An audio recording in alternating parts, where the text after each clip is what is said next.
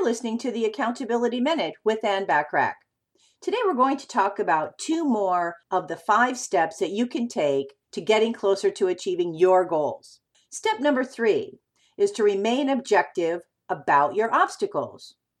Don't get emotional about the obstacles in front of you. Remember, there is always a way and your success is inevitable. You just have to figure out how to move over or around or under whatever challenges might be in your way. Step number 4, learn to say, next. Don't take rejections personally. They are nothing more than the natural process of weeding out the subprime opportunities.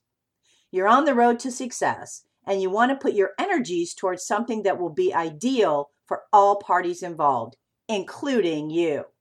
The right opportunity will be met with an enthusiastic, yes, let's do it. Tune in tomorrow for step number 5 that you can take right away to get you closer to achieving your goals. In the meantime, remember to take advantage of the many complimentary business tips and tools when you join the free silver membership on accountabilitycoach.com. Thanks for listening.